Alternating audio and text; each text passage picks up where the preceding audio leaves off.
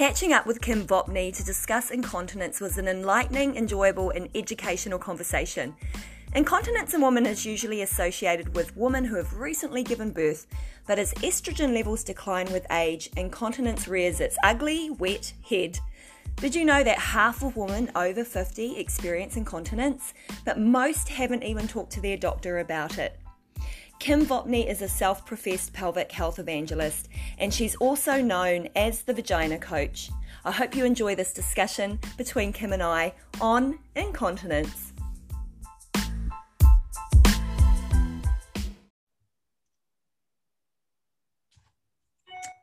All right, so with taglines like every vagina needs a coach and join the Buff Muff Challenge, I'm super excited to welcome to the podcast today. We have Kim Vopni. Did I say your name right? You did, yes, thank you. Yeah, and you're in Vancouver, Canada, and I'm here in New Zealand, and I feel like we are both on each other's bucket lists for travel. I have lots of Canadian friends. I mentioned this to you, and very easy to get on with Canadians. I think New Zealanders and Canadians are kind of similar, and then you've got Australians and Americans kind of similar. Yeah. That's the way we see it. Kim, you specialize in helping women with pelvic floor strength. I'm going to actually hand that over to you so you can explain what you do. But our backgrounds that are similar is we're both in fitness. We love fitness, we love health, wellness, and helping women. And so if I can hand it over to you now, and if you can share a little bit about your background, how you got into fitness and where your direction took you today to what you're doing like on the daily. You've got a huge following as the Vagina Coach, and I'm super excited to hear about your story. Awesome. Yeah, thank you so much. So I think like a lot of entrepreneur people, it's never a straight path, and it was never really something that I completely planned. So I played sports as a kid. I always had a passion for health and wellness and fitness. After university, I became a personal trainer, and that's kind of where it started. So I worked as a trainer for a number of years. I taught fitness classes. I worked with everybody from, young people who were doing boxer fit classes all the way up to seniors who were doing, osteoporosis type classes in the water. And at the end of what became the end, I was kind of burnt out. I didn't specialize in anything, and I was jumping all over the place. So I left the fitness industry. I went into human resources, which I really loved. And it was during that time where I was starting my family and where I was starting to, be concerned about pelvic health. And I remember asking my midwives about a product. Well, I didn't ask them. I asked them about perineal massage because I was wanting to prevent tearing. And they had recommended this product to me called the Epino. And I researched this. I had background in fitness, obviously, with the strength training and, stretching, all the things that would prepare you for a physical event. So I kind of had that background, and I used this product and prepared for the birth of my first son. I had a great experience. I had a good birth outcome. I feel like the product played a role. Contacted the company and said, hey, could I be a distributor? Just like, could I sell this on the side? So it was meant to just be a side thing. I would continue working in HR, but I felt like more people should know about this. So that's kind of how it started. And I had a second baby, used it again. Now I was like, okay, maybe I should start a website. So I did.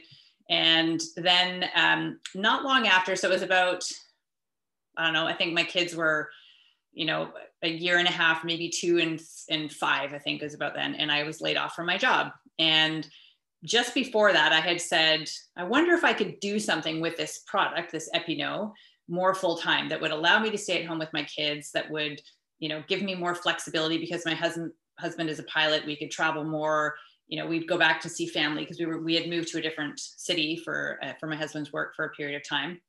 So anyway, so I thought, okay, I'll start a website, and I was doing this. And then anyway, after I had sort of planted that seed saying, okay, maybe in about a year, I'll quit my job and I'll focus on this. 3 months later, I was laid off. So that was kind of like the universe saying, okay, just go do it now. And so I did. And, I started social media. The only thing we really had was Twitter at the time. There was Facebook, but that was still very personal. So I started to reach out to people who were talking about pelvic health. And I learned about pelvic floor physios. They started referring patients to me to purchase the Epino, which I now had a website for. I built an e-commerce store that was focused on pelvic health. And then I started a second business called Bellies Inc. And we were wanting to optimize postpartum recoveries. And we were recognizing the link between the pelvic floor and the abdominal wall. So that kind of took on its own life, and my e-commerce store sort of was slowly growing. I worked on Bellies Inc. and that kind of took over my life for a while. Wrote a couple of books, started teaching courses to other professionals, and that's kind of how it was this evolution, I guess. And again, I wasn't supposed to start a business and I wasn't supposed to be a vagina coach. And it just kind of all was, I just became very passionate about what I felt was a missing link for women's health. And also being in the fitness industry, there were a lot of people who were struggling, and there was a lot, well, it wasn't even misinformation. There just purely was no information about women's health and pelvic health. And I felt that needed to change. So that's kind of how it started. Yeah, that's awesome. As you're talking, I'm remembering a couple of personal experiences. After I had my first baby, she's 16 now. It's crazy. Like that just flew. I was a body combat trainer for Les Mills and a body combat instructor. And the program was pretty high intensity, and it still is. It's a high intensity mixed martial arts workout. And I remember going back to a class to participate to kind of build my fitness back after about 6 weeks when I had the doctor's clearance. I had a natural vaginal delivery and I recovered really easily. Or I don't know what easily is. There's no scale, but for me, it was like, it was better than I expected. Right. Yeah. So I didn't have any major tearing or any issues that I could see. But when I went back to that class, I was wearing this pair of black baggy pants because we were like martial arts style, and I was doing the class and the warm up, and into about track 2, there was a little bit of high knee running just to kind of get the heart rate up. And I was like, oh my God, I'm peeing myself. What the heck's going on? It was the very first moment that I was like, oh, okay, so this whole birthing thing really kind of messes up with things down there. And it was kind of embarrassing. Like I remember feeling like I was like 35. It was my first child. I was like geriatric pregnancies. But I was just sort of like really confused how, I don't know to describe it, loose or relaxed my pelvic floor must have been, and just not ready to get back to that level of exercise. So it was a light bulb moment, like, oh, okay, that whole Kegels thing, that's real. I've got to really get back into that. And that's all I knew back then. So we're talking about nearly 2 decades. I did manage to kind of rehab myself. I'm all about the science. I research things. I talked to a physio. And so I did some pelvic floor training, but I don't think it's anything near what you're probably offering today. But that's sort of my first experience with it. And I have a now experience, but I'll talk about that a bit later. That's very common for a lot of people. And I think that and myself included, where I was fit and I went into birth and I had a good experience and I came out, and I'm in the grand scheme of things, I had a few, I had hemorrhoids that was a little uncomfortable, but I didn't have any tearing. I ended up having internal tearing that I didn't know about, but I felt pretty good. And so then it was like, I had developed knee pain just before I got pregnant, and I had taken the pregnancy off of running, and I was dying to go running. And I remember going for a run at 2 weeks, and I was like, this does not feel good. I felt lots of heaviness. I felt like it just didn't feel good. So I stopped. Thankfully, I listened. But I think there's this perception that, well, you just had baby, like it's fine. It's so, the magnitude of all the changes that happen in the body are given no consideration. So, and because we have also kind of the green light, and if people are fit already, they think, well, if that's the norm, 6 weeks, and because I'm fit, then I must be fine at 2 weeks or 3 weeks. And so I think that it's very common for a lot of people to just be like, I feel fine. And we may feel like we have recovered and things feel okay. But when we start to load that system a little bit more with more intense activity, then it's kind of the body's like, hold on a second. And that's where some people pay attention to those signals and some people don't. And what I'm trying to, I guess, promote is, if we introduce the concept of the importance of pelvic health at a younger age, and if we had people understanding the need to prepare for birth, and if we understood more innately to recover because right now it's kind of, again, like I was like, well, I can run it 2 weeks, and we don't necessarily honor that need to recover and to respect the need to heal. And, you know, it just wasn't even considered. And so I want that conversation to happen earlier, people to appreciate it, but then also recognize that it's not just a period of time in life that we need to pay attention to our pelvic floor and then we're done. It's for our life. We go through, as people with vaginas, as women, we have menstrual cycles, we have hormone fluctuations, we bear children, the majority of us, we give birth, we go through menopause. Like, all of these things influence the pelvic floor a lot. And without the information, a lot of people are caught off guard, kind of like what you were. Yeah, thanks for mentioning that, Kim. And actually, just talking about pelvic health, I think a lot of the time we do focus on the pre and postpartum part of pelvic health, and that's kind of where the journey starts. And I've spoken of this a few times in podcasts. We have the period talk, and then so there's, in your life, we know that, you know, you're going to enter puberty, and then you're going to have children, or you may or may not, but there'll be that childbearing part of your life. And then it's like, what happens now? Like, we're only really starting to have these conversations, but they're not normal conversations. We're still smashing through the taboos around what happens after childbearing, of which is, you know, the third age, or menopause. Menopause is so medical, the name. I like the third age. And of course, I'm using the tagline sexy aging, because I don't feel like your life is done when you finish having kids, right? But I think probably more so, and I'm assuming more so, that you're having more and more conversations with women through their third stage around what's happening with their pelvic floor. So my personal experience is, I'm back in New Zealand. It's awesome. I haven't found a gym to train at yet, but I'm close, because strength training is really important to me. But I've picked up the running again. And part of that is to explore the beautiful parts of New Zealand. A pair of running shoes in my suitcase is easy. And I love being outside. And I used to run. I used to be a runner. So I'm kind of taking up the running thing again. But what I noticed is, and I don't know whether it's related to temperature or cold, or it's my dropping hormones, I am starting to get little episodes of incontinence again. So I can run for maybe 20 minutes, and then I have mapped it out so I know where the bathrooms are on the run. And luckily in New Zealand, there's like lots of them everywhere, and they're clean. So that for me is like, oh, how freaking inconvenient, you know, that I'm telling my husband, hey, look, we can only run this route because there's a bathroom here, here, and here. So yeah, what's going on? Help me.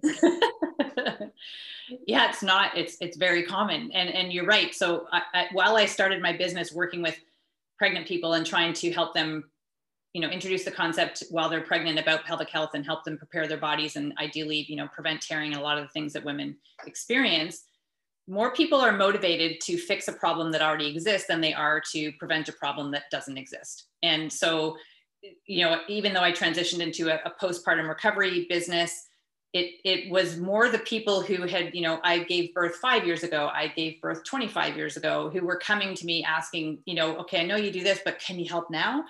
And so you're right. And it is something that as we approach midlife, so not everybody will go through perimenopause. Some people have surgical menopause, and that they may not even have had the transition of perimenopause. But for the majority of people, perimenopause is sort of the 6 to 10 year period prior to menopause. Menopause being 1 day, which marks the anniversary of no period. So 12 months without a period. After that is postmenopause. So as we're approaching, we have all sorts of hormonal fluctuations, and there's often an imbalance between estrogen and progesterone. A lot of people have the term estrogen dominance. Doesn't necessarily mean we have more estrogen in our body. It just means the ratio between estrogen and progesterone is off. And those fluctuations in estrogen can influence many aspects of our life. And as we're getting closer to menopause, then we may not still have lost our periods completely, but there's this kind of steady decline of estrogen production. Within our pelvis, we have lots of estrogen receptors. And when we no longer have circulating estrogen, the tissues within the walls of our vagina, within our bladder, all kind of in around our pelvis, start to thin they start to dry out a little bit. They start to, like, the vagina almost narrows. And if you, so within the walls of our vagina, we have what's called rugae, or rugae, some people pronounce it. It's like folds within the tissues. And that's part of what helps us expand and contract for things like sex and childbirth. And as we approach menopause and we no longer have that circulating estrogen, those folds start to almost flatten out. So rather, some people refer to it like a pleated skirt becomes a pencil skirt. And that then also, up in the tissues of the bladder, the muscles around that help from, like with sphincter control, start to weaken as well, because there's less circulating estrogen. So leaks may have happened before, or maybe they've just kind of been haphazard, but as we then have that decline, they start to scream a little bit louder. So the symptoms become more regular. And the important thing is it's very treatable. And the other important thing is kind of like recognizing the strategies that you're already doing. So you're planning your run around your bladder. And what that does is it gives power to your bladder. And we need to take back control. So there's a couple of things that we can do. There's bladder retraining, there's bladder diaries, there's hormone therapy, there's pelvic floor exercise, there's all sorts of things that we can do. But I just want people to know that it's never too late, even if you have been experiencing incontinence for 25 years, for 35, 45 years, even if you're post-menopause, 15, 20 years, it's never too late. You can absolutely make a change and you can take back control. Well, that's really, really good to know. Are you happy to share a few tips with me? Because I am completely blown away by what you're sharing with me now. And it's like, wow, I actually want to go deep dive after this conversation, find out more about what you're sharing, because we've only got like limited time. But yeah, what sort of some top tips that you can give me that I could investigate for myself to strengthen my pelvic floor for running? Yeah. So when we have whatever activity we're doing, if we experience leaks, it is a signal the body is sending, saying something about this, I'm not able to manage this, whether it's the length of time that you're running, maybe it's the cadence at which you're running, like the speed at which you're running, maybe it's your footwear, maybe it's, those are the main ones. So usually it's speed or endurance or potentially like capacity of the muscles to react in time. So usually pelvic floor muscles need to react in time and strongly enough to close off the openings if there's urine or pressure that could potentially lead to urine leaking out. So we need to work on a timing piece, and we need to work on a strength and endurance piece. And so when I was talking about the length of your run, that's not what I mean about timing. That's more the endurance. What I mean by timing is the reaction time of the pelvic floor to close the openings off before those leaks can happen. Does that make sense? Yes. So usually what I recommend is whatever activity it is, jumping, running, even walking, doesn't really matter, but usually I'll say, pull back a little. So alter it somehow. Okay. So, you've planned it out, exactly at this time, that's usually when I start to leak and there's a bathroom close by. So then your endurance for the pelvic floor is, say, around that 20-minute mark. So you could go and you could run for a little bit less time and then call it a day. So not run beyond that point, just temporarily, just while you work to rebuild that strength and timing. Yeah. Okay. So that's one piece. So you could kind of look at your activity and say, I could stop it, but I really love running. So maybe I'll just do it differently. I'll run less frequently. I'll run a little bit less distance. Maybe I'll change my cadence. Maybe I'll run more uphill and flat as opposed to downhill. Sometimes downhill is a little bit more troublesome. Sure. and then, so that's one piece. And then the other piece is the retraining of, we can do bladder retraining and we can also do pelvic floor muscle retraining. So I always recommend every single person, if you have a vagina, if you have a vulva, you would benefit from seeing a pelvic floor physiotherapist at least once a year. And this is something that I think, just like we go to the dentist once a year, go see the pelvic floor physio once a year, and more if you need to. Have them assess your pelvic floor muscles for their ability to contract and relax. And then make sure that you put in an effort of a consistent pelvic floor fitness program. And the way the programs that I do incorporate posture, they incorporate breath, they incorporate pelvic floor activation and visualization, and then we bring that into movement. So when I talked about the timing, the reaction time of the pelvic floor is anticipatory in nature. So it should be, it's expecting and planning for things that we don't know we're going to happen yet. Like I remember watching this video with this doctor who was analyzing this, and it was a woman standing in tree pose, and he had wireless EMG recordings on her pelvic floor, abdominals, glutes, and inner thighs. And we were watching the readings of her muscles and her on this video. And just before, so standing in tree pose, took perfectly balanced, and all of a sudden the reading of her pelvic floor muscles shot up, and then milliseconds later she tipped over. Her pelvic floor knew she was going to fall before she actually started to lose her balance. And that's a perfect example of the anticipatory action of the pelvic floor. We often lose that from falls on our tailbone, from trauma, from pregnancy, from childbirth, from hormone, like all sorts of things can contribute to the loss of that anticipatory element. Once we understand how to contract and relax our pelvic floor, do Kegel exercises. So Kegels are one form of pelvic floor exercise.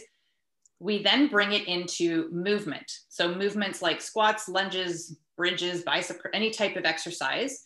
When we incorporate that voluntary activation where we contract the pelvic floor just before we move, just before I stand up from a squat, just before I do a push-up, just before I do a bicep curl, it's reminding the pelvic floor, remember, I'm going to exert a force.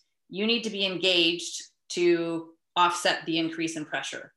So we're reminding it and we're repatterning that. And then over time, the pelvic floor is like, yep, I got it. I remember what to do now. So it gets that timing back. Also, while we're doing that movement, it's whole body movement and it's incorporating the pelvic floor, we're therefore working on building that strength and endurance. So we're covering off both of those pieces that can then help manage those leaks better and stop them. Once, initially we're starting out with I shouldn't say gentle movements, but it's more static movements. And then eventually we start to add in a little bit more dynamic. So, one leg hops or side lunges. So adding in more dynamic movement and then progressing back to running. Yeah. Yeah, got it. Last piece on there, the other last tip that I'll say is that's kind of handling the muscular piece. And then the other piece is the tissue piece. So especially as we approach menopause, when I was talking about the declines in estrogen, local vaginal estrogen is really, really effective. For some people, I think the statistic, 70-ish% of people can improve incontinence simply by using that. Now, I don't say just use vaginal estrogen and you're going to be fine. You still need to have that muscular piece there. But local vaginal estrogen is very helpful. And that helps replenish some of that lost estrogen that we no longer are producing and no longer have circulating. So it can help improve the muscle function and also the walls of the vagina. That's more from a sex and wellness perspective. But so those would kind of be the few tips that I would say. Go see a physio for sure. Work on retraining. So once you understand how to do your Kegel exercises, do them as part of movement, and then also inquire about local vaginal estrogen. Oh, that's awesome. So I'm actually doing my Kegels now, but I'll incorporate them into my training. So at least I'm like taking action right now.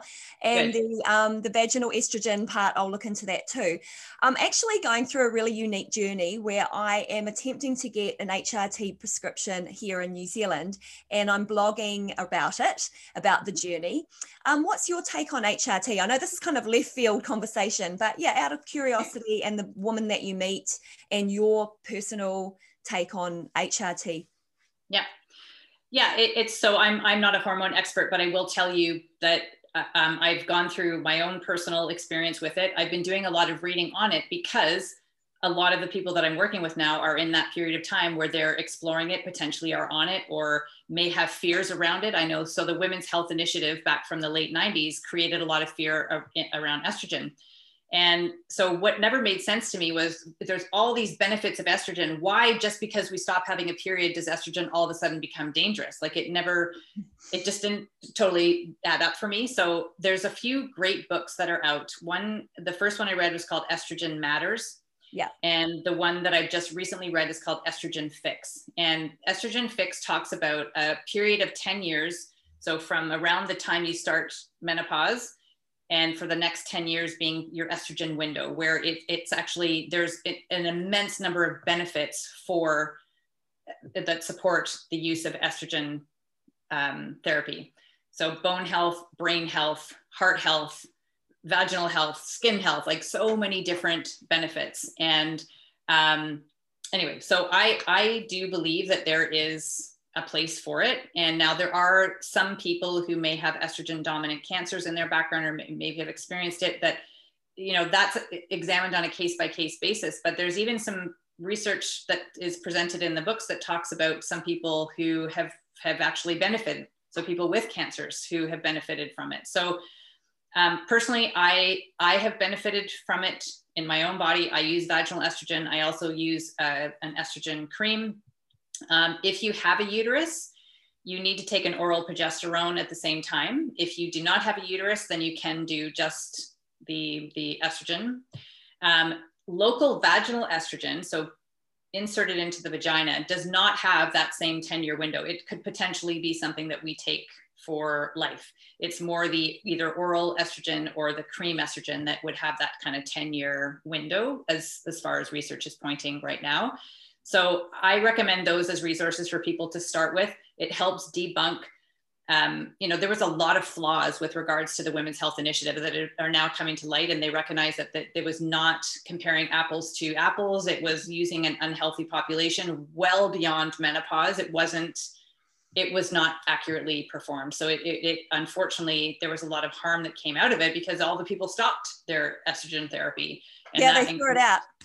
Yeah, increase their risk, you know, lots of more heart attacks and cardiovascular disease and dementia and Alzheimer's. You know, I do think that estrogen can play such a valuable role in our longevity. So I would point people to those resources, and knowing that I've benefited and a lot of my patients, my clients have as well. Oh, that's so good to hear. So yeah, so I'm still on the journey to access it. And I think it's just a case of, it's just such a new conversation for GPs that there just isn't enough of them having the conversation. And it does feel a little bit awkward to rock up to your GP and go, hey, I've had 27 out of the 34 symptoms. So I think I'm a good advocate for HRT. Are we good with this? And they're like, no, we're just going to do a blood test first. I'm like, not necessary. Here's the 27 symptoms, of which one of them is, you know, for me, the incontinence with running and the low libido and, you know, that kind of stuff. I'm like, well, I don't need to feel like this. I am only 51. Exactly. Yeah.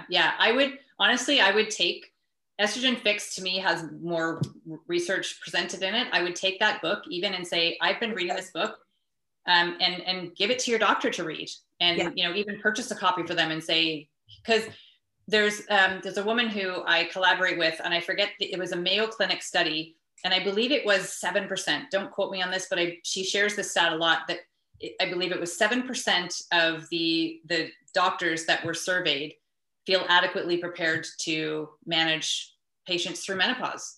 They just simply don't have the training or the knowledge. So I think that a lot of doctors would be really grateful to have this, because it opens their eyes to other possibilities for people. Yeah. And the other thing to consider is there's a lot of functional medicine practitioners and naturopathic doctors who are able to prescribe, at least in Canada. So I don't know all the different regulations around the world, but working with another women's health specialist, potentially as a naturopathic physician. So I get my hormones, they're bioidentical hormones. There's also synthetic. So usually through a medical community, it would be the synthetic, and usually through naturopath, it would be the bioidenticals. And that's who I rely on for my hormone therapy. Oh, that's fantastic. Yeah, I'm still navigating in New Zealand, like what's actually happening. And it turns out that a lot of my friends that are a similar age as me have listened to the podcast, and they've been able to access some HRT. So I'm like, yeah, good on you, girl. It seems like the UK is leading the way with the conversation, getting GPs trained up across menopause care for women. So that's good. It's only just a matter of time before it disseminates, you know, worldwide.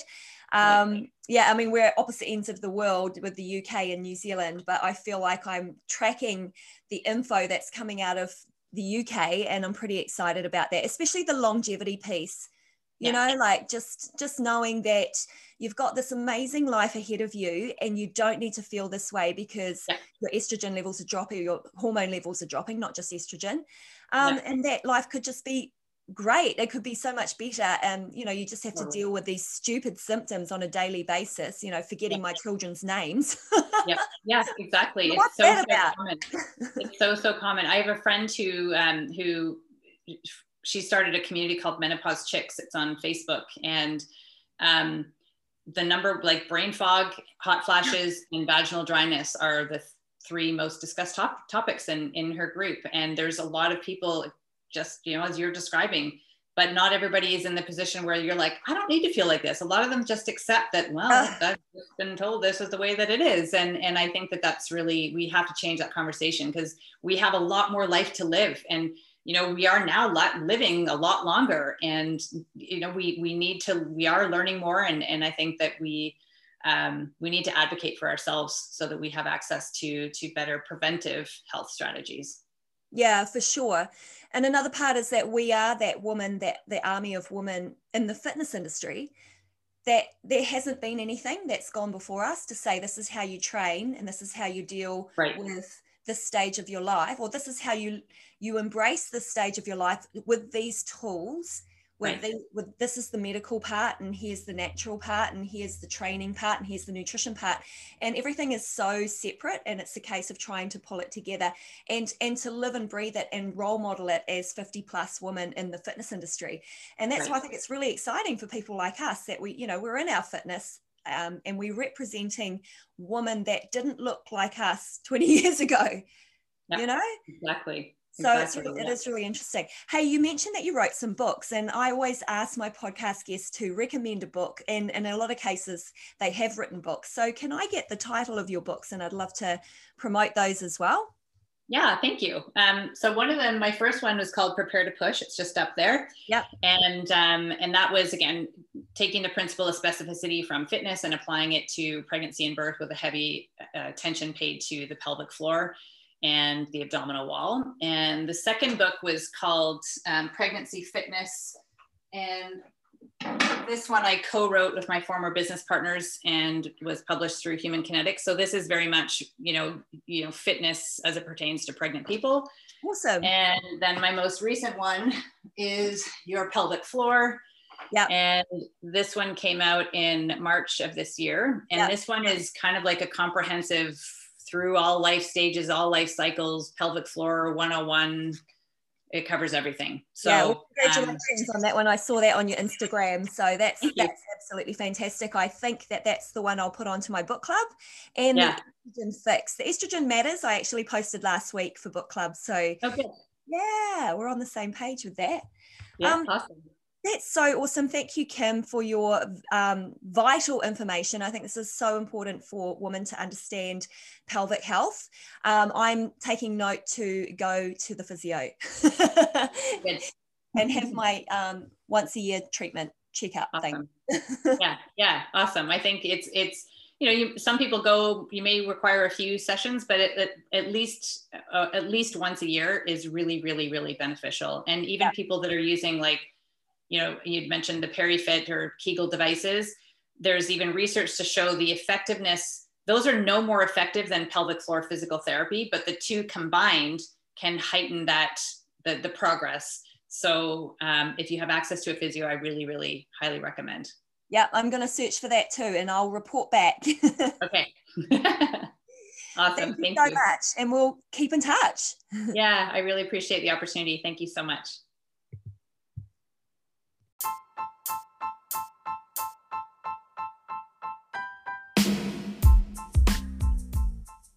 I am loving these conversations with women from all over the world. I've learned so much, and I want to keep learning so that I can share with you to help you navigate your way through this time of our life, to feel well, to feel good, empowered and sexy. I have testimonies every day from women that have found some comfort in the episodes, and so I'm putting it out there that if you are loving the content and it's helping you, please consider subscribing monthly or even donating. This podcast is not a paid gig, and I'm doing it purely out of passion. I'm obviously not Joe Rogan, who sold his podcast for $72 million. I'm a woman like you exploring how to live a long and healthy life.